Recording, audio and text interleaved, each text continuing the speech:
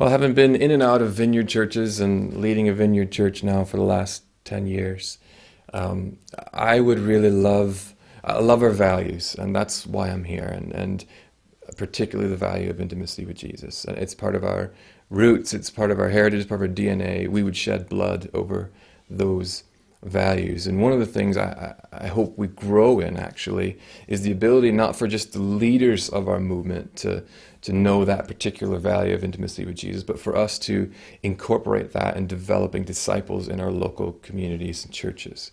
And I had an experience a couple of years ago at a Vineyard conference where we all come to the NLC as leaders, and intimacy is one of our big values. And the worship comes, and we just love being in the presence of Jesus. But then going back to my own church and being frustrated that we couldn't get this intimacy thing in worship, and I could see it at the NLC, and I loved it, but I couldn't translate the value into my local context. So I felt the Lord speak to me, well, you're not teaching anyone how to be intimate with Jesus. So how do you expect them to have that value?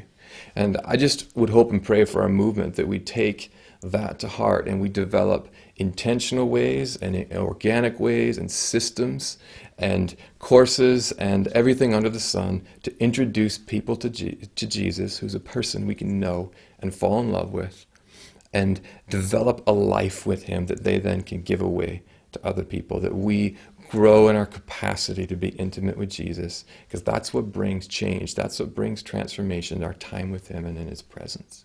I also believe that one of my passions would be that we grow in our preaching and proclamation of the gospel. I believe that the Lord has preachers that he's laying his hand on in the Vineyard movement, and he wants to grow that. And that's going to mean theological training. That's going to mean new experiences. That's going to mean taking big risks on people. That's going to be men and women stepping up and preaching the gospel and the power of the Holy Spirit. But I believe that the Vineyard can grow on its heritage of preaching and theological training and study, and to grow even deeper in those areas. And I believe that we're to be a movement of preachers, and I believe that we're to be able to thunder the scriptures out there and preach the gospel and have men, women, and children respond to that, and have signs and wonders following. And I'm praying for a generation of men and women to be raised up to preach the gospel in season and out of season, and to